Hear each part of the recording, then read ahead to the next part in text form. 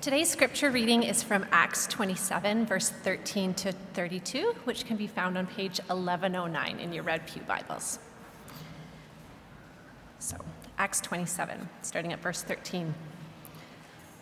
When the gentle south wind began to blow, they thought they had obtained what they wanted, so they weighed an anchor and sailed along the shore of Crete.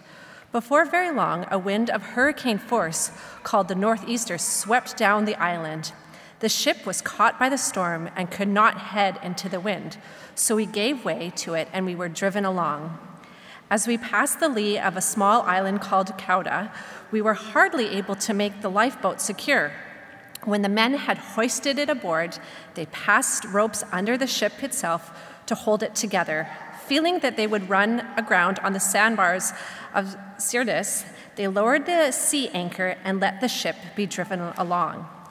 We took such a violent battering from the storm that the next day they began to throw the cargo overboard. On the third day, they threw the ship's tackle overboard with their own hands. When neither sun nor star appeared for many days and the storm continued raging, we finally gave up all hope of being saved.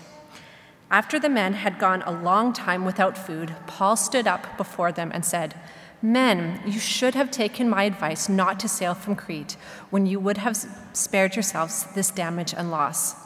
But now I urge you to keep up your courage, because not one of you will be lost, only the ship will be destroyed."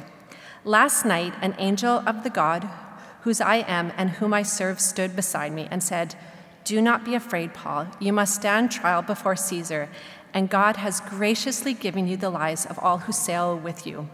So keep up your courage, men, for I have faith in God that it will happen just as he told me. Nevertheless, we must run aground on some island." On the 14th night, we were still being driven across the Adriatic Sea when about midnight the sailors sensed that they were approaching land. They took surroundings and found that the water was 120 feet deep. A short time later, they took soundings again and found it was 90 feet deep. Fearing that we would be dashed against the rocks, they dropped 4 anchors from the stern and prayed for daylight. In an attempt to escape from the ship, the sailors let the lifeboat down into the sea, pretending they were going to lower some anchors from the bow. Then Paul said to the centurion and the soldiers, "Unless these men stay with the ship, you cannot be saved." So the soldiers cut the ropes that held the lifeboat and let it fall away. This is the word of the Lord.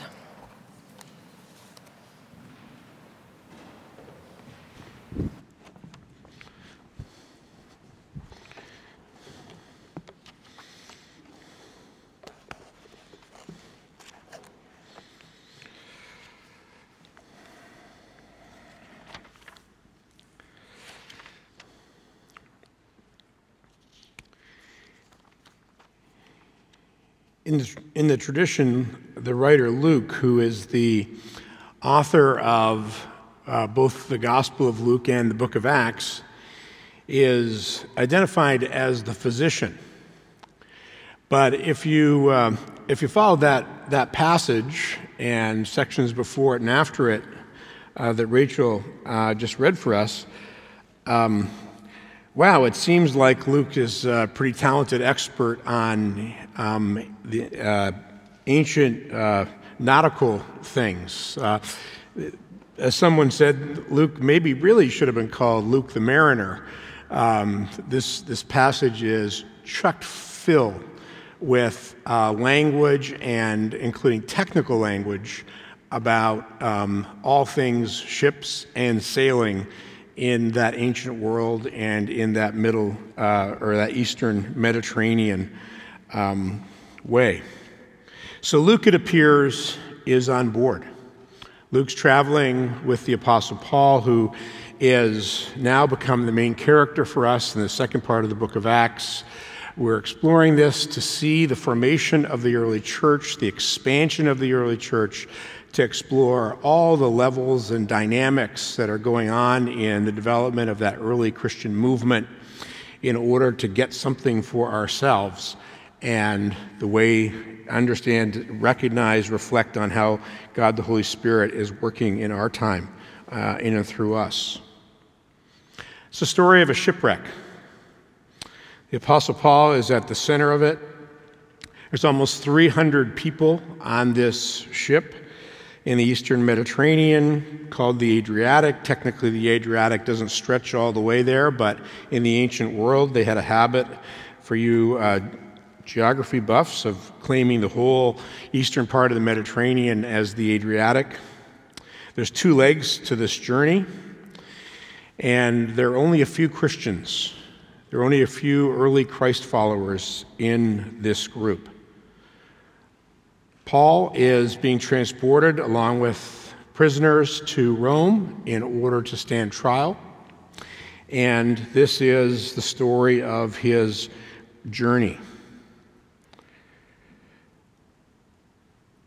If you think about it, boat stories and nautical disasters and shipwrecks actually have a pretty prominent place on our kind of life and literary landscape, or seascape, should I say.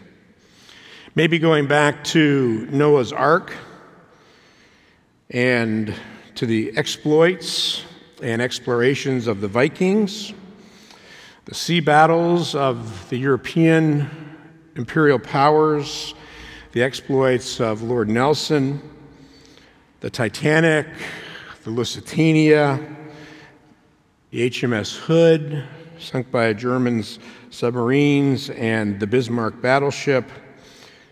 Even close to home for local Ontario history, the Great Lakes and the dozens and dozens and dozens of shipwrecks that took place, the most famous made notable by our Canadian treasure folk singer Gordon Lightfoot, the wreck of the Edmund Fitzgerald in Lake Superior. It goes on. Robinson Crusoe, the Swiss family Robinson. Recently, Canada apologized for rejecting a whole boatload, a ship of Jews who were escaping persecution in Europe, and we turned them away from the East Coast. They went to other places, were also turned away, and eventually went back to Europe, where they ended their lives in tragedy called the Holocaust. One of the early stories in my own upbringing was the trauma of the Vietnamese boat people, many of whom made their way finally to North America, but hundreds of whom lost their lives in trying to escape the political and military mess of Vietnam. And still, there are stories of submarine rescues and ferry disasters, and even a couple of years ago, a really terrible disaster around a cruise ship that was sailing in this part of the world where our story is set. The sea is a kind of a mystery in the ancient world. The sea is pictured in most places in ancient literature, and including biblical literature, as the great unknown netherworld, a deep and dark place beyond human understanding and beyond human control. Shipwrecks are frequent, and at this time in history, when sailing is becoming a thing, and with the expansion of the economy and the politics of the Roman Empire, boats are becoming more and more prominent, and shipwrecks are increasing. But there's a gentle reminder strung throughout Scripture that actually is there to remind us that the sea should not be for us as God's people the great intimidator that it had become. From the story of Noah's Ark to the parting of the Red Sea to the profound expression throughout the Psalms of God's sovereignty over the seas and the waves, who actually worship him, to the centering of Jesus in his profound authority over the storm, and the story of Jonah, and it goes on and on and on as the Christian message wants to make the point that even the sea, this great mystery, this great mega enemy, does not have power over God's people. Nevertheless, we get the story of a shipwreck. And in the middle of this shipwreck, we have a faithful follower of Jesus, a prisoner of Rome, and a disciple of Jesus, the Apostle Paul, who finds himself in the middle of this impending disaster. The center of the story is Paul's insertion of himself in the story of the disaster.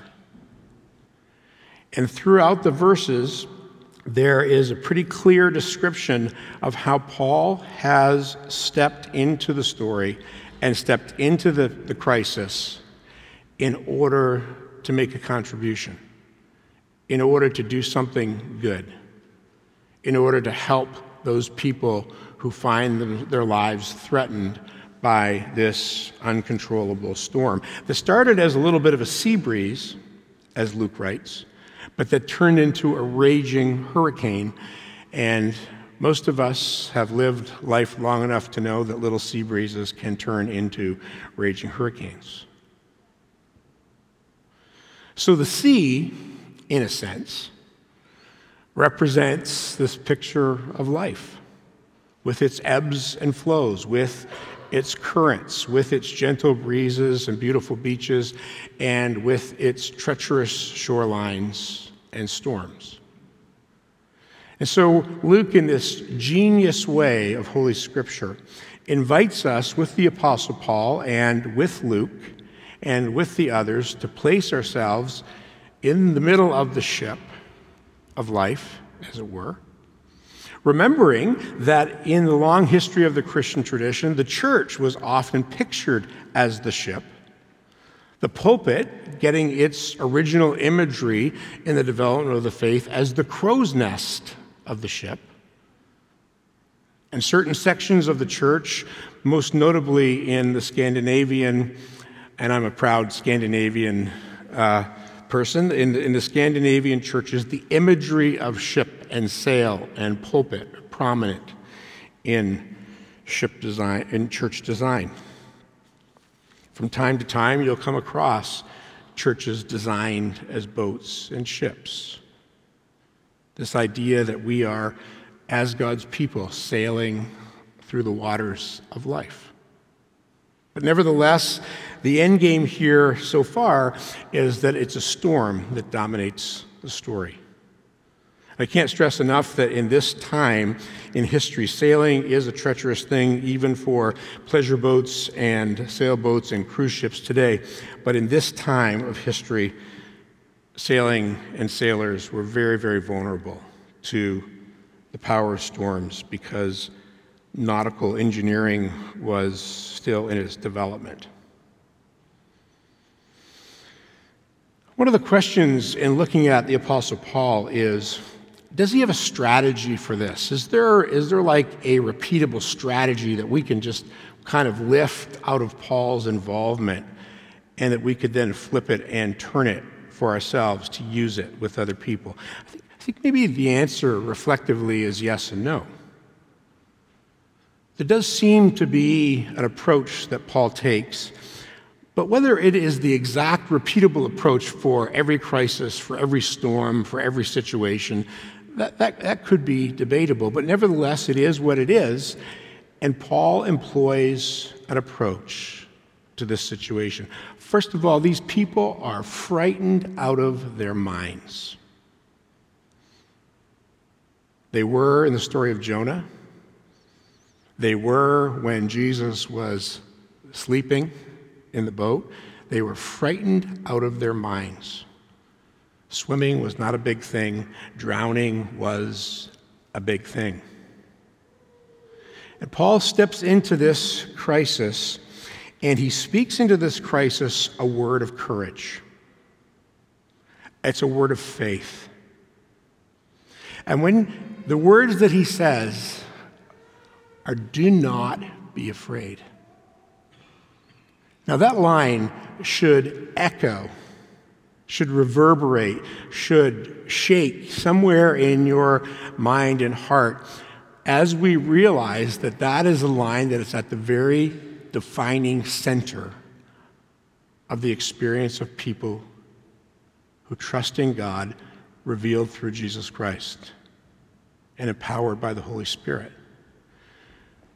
That was the main line that Jesus used after his resurrection when he went to the disciples in the house of fear. Do not be afraid. Interestingly enough, our culture is kind of described and coming defined increasingly by people who are culture experts, journalists, academics, people who pay attention to these things, defining our era as a culture of fear. People making all kinds of decisions because subtly, there is the tremor of fear pervasive in our culture. The way people think about their money, the way people think about their health, the way people think about their children, the way people think about the future, the way people think about their generosity and their relationships and their participation is often connected and shaped, unfortunately, by a latent kind of fearfulness, the uncertain, the unknown, the unpredictable. Even in our time right now that we're living through, the institutions that many of us, maybe falsely, have come to trust, even those very institutions are coming under scrutiny, are being challenged, and being threatened. I know lawyers who think that the Supreme Court, both the United States and Canada, should be thrown out, that it actually has become something different than what it was originally meant to be, and that it really shouldn't be a thing anymore. Now, there's a few lawyers in the crowd who want to offend you in particular, but we're all Canadians, and some people are saying the Supreme Court really isn't as important as it used to be, because they're working more on policy than they're working on law. I'm not an expert on these things. I'm just listening to people's criticisms. The Apostle Paul speaks his word of courage into the group. And it gives us, I think, some hope and some content and maybe a sense of our own role as we participate with our neighbors, as we participate with people that we love who are in trouble or in crisis, as we participate with colleagues, as we participate in organizational life, as we participate on teams. There's just something about the power of being able to say, do not be afraid. Whatever we do, whatever we decide, whatever we plan, we cannot make our decisions based on fear. And the thing is, oftentimes, what we do as Christians is we often argue that line because we have a special insight to who God is. But what's beautiful in this passage with the Apostle Paul is Paul tells the story of how he gained this confidence, that an angel of God spoke to him. But the beautiful thing is, and we forget this, because we emphasize that God is on our side all the time. God's for us. Who can be against us? But in this description that Paul receives from the angel of the Lord reminds Paul that God is a gracious God and that his grace extends to everybody on the boat, to everybody on the team, to everybody in the neighborhood.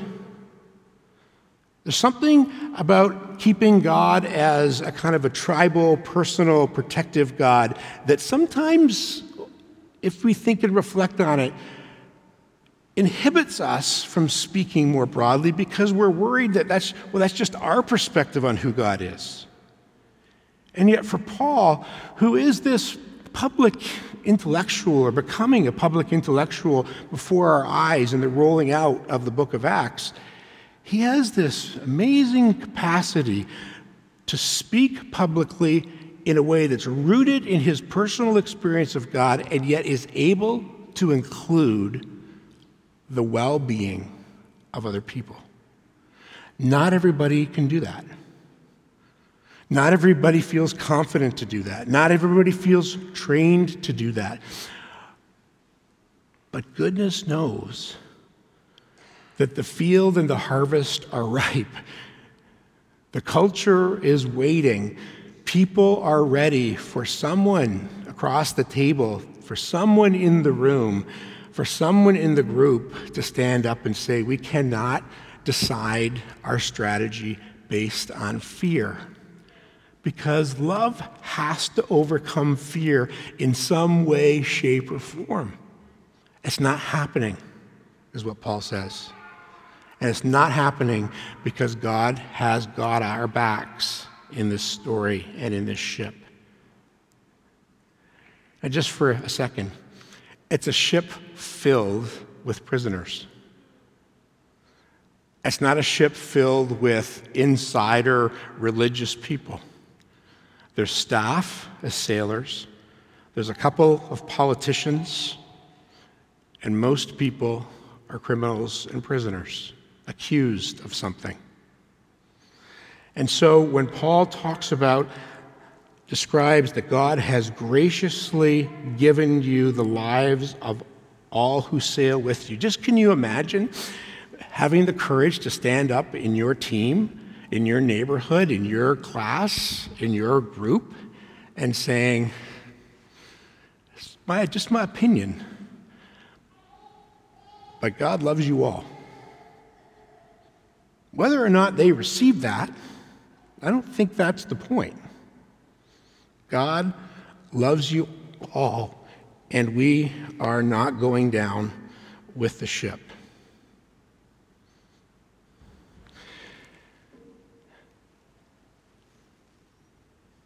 The second thing that Paul does is he says something that seems to be very, very obvious, and yet in this story it becomes monumental.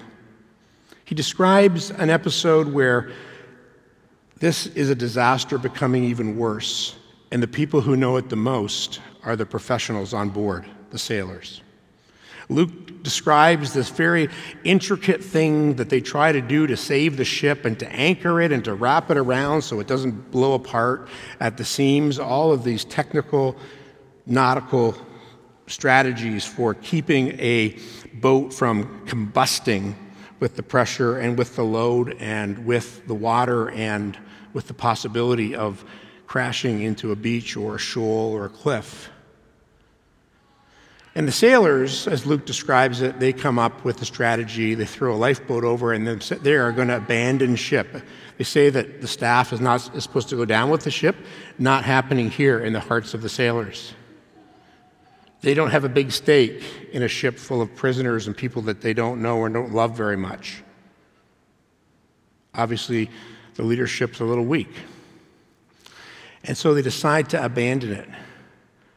And Paul says to the leader, these people cannot leave us. The survival of the whole group depends on everybody staying together, everybody doing their part. These people have a precious, precious contribution, never mind a skilled contribution to make to our group. And we can never be the same without them. What Paul's exercising is not only some practical insight, but a deep communal insight that we have an opportunity of sharing as God's people, and that is that we need everybody. The whole description of the ship as the Christian church is dependent on everybody. The whole theology of gifts, that each person is given a gift by the Holy Spirit, and that through the exercise of those unique gifts, that's how the community stays healthy and hangs together and goes forward. Everybody's got a place. Everybody's got a part.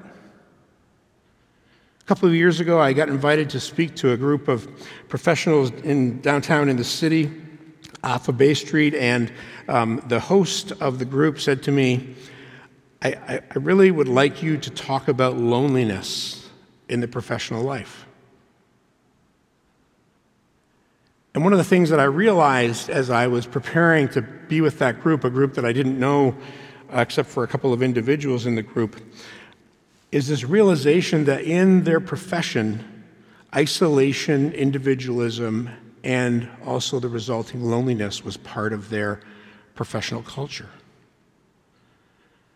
And so I encouraged them to look for friends, encouraged them to work together as groups. I encouraged them to overcome their professionalization and the pedagogy of their professional lives in order to reach out and connect, whether it was in the office and in the work or even just in their general, broader work culture. Everybody needs a group. There's something sparkling and compelling and convincing this word that we need a community. And in fact, the gospel of Jesus Christ is rooted with that insight that God is building a community. That's why we pass the peace on a weekly basis. It's a physical way of reminding us that God is drawing us together, that God is making a family. And it doesn't matter if you've been here for 50 years or if you've only been here for 50 minutes. We recognize that God is drawing people, and the posture of the church is, welcome, we need you. And then maybe a little more quietly, you need us. Paul has this sense of communality, and in our opportunity as God's people in the world in the midst of crisis, the word stick together becomes a divine word. The word we need you. The word stay and help out. The word that says this situation might be going sideways according to your insight and your reflection, but there is no chance we can make this through together unless everybody pitches in. One of the most underrated people in the modern world is our Canadian friend and brother, John Vanier,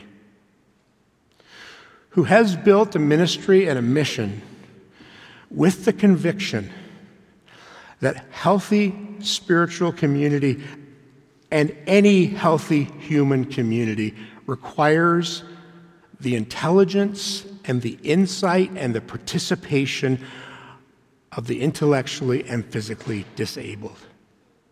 The way John Vanier provocatively describes human community is he flips it upside down by saying that communities are disabled themselves who do not have the presence of people who on the surface can't make much of a difference. Now, if that isn't the gospel, right out of our own Canadian backyard by a guy who did a PhD about a few kilometers from here on the other side of the University of Toronto at St. Mike's, that in order to be the community that God calls us to be, we need the experts, we need the vulnerable. God seems to be telling us in Canada and in our church, we need every race, we need every person, we need every perspective. We need to respect our children, like Ashley reminded us, and to love our elderly and to listen to them. Do not be afraid. hang in there. And this third one is kind of funny. Have something to eat. You're hungry. Now, this is the piece in the story that I think saves us from a kind of a super spirituality. This spares us from sort of living in the theological clouds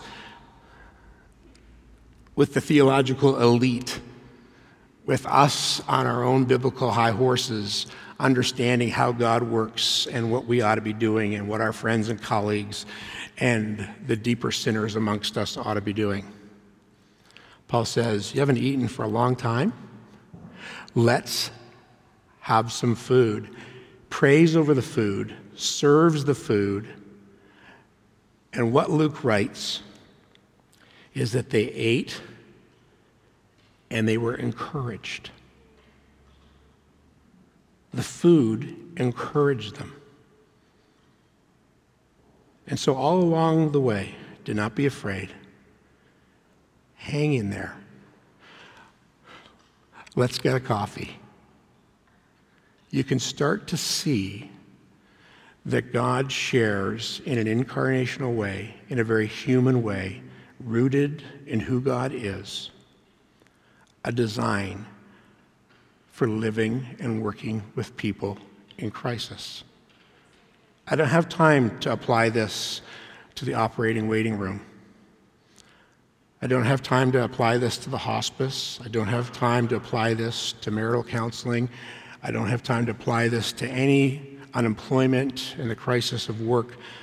I don't have time to do that today, but only to say the scriptures come alive for us and they become a distinct possibility for how we live and work and befriend others as God's people because they give us something worth saying, that's helpful, that's doable, and that ultimately points us to the goodness and the grace of God. I am going to say this is going to push us beyond cliches. This is going to push us beyond the answers that we have learned in kindergarten to give in every situation, regardless of the situation. Father Henry Nouwen, the Catholic spiritual writer, in his book on Jesus and leadership says that at the center of Jesus' leadership is theological reflection. You have to go a little bit deeper. You have to go a little bit broader. You have to take the truths of God and allow them to grow in you. You have to test them. You have to put them up against the reality of life. And you have to recognize and see where the truth is going to percolate. In some sense, he's pushing us all to become more deeply committed to who we are as God's disciples. The thing about this passage is this isn't just intended for apostles. It's intended for sailors and for criminals and for politicians and for everybody. What were we saying about 9/11 as Christians? What were we saying about the SARS crisis that struck the world and started in our own city, just actually a couple of blocks from my home? What were we saying uniquely about the meltdown in 2008? What were we saying about our addiction to money and our fear because we had come to trust in a world economy that looked like it was being built on a house of cards, and some people knew it, but most of us didn't? What are we saying today about shepherding creation, that great big ship of God's creation, the earth, and our challenge to be sailors and stewards of that earth? What are we saying to our friends who are many concerned, even more than many Christians, about conservation, about preservation, about renewal? What are we saying uniquely? What are we contributing to those conversations? What are we saying about our obsession with money and the unsustainability of work expectations that seem to be just growing and growing and growing, regardless of what collar you wear when you go to work? What are we saying about our relationships with the visitor and the foreigner and the refugee? We've been placed in the middle of those questions as God's people. We are not immune from them. The Apostle Paul was not immune from the shipwreck.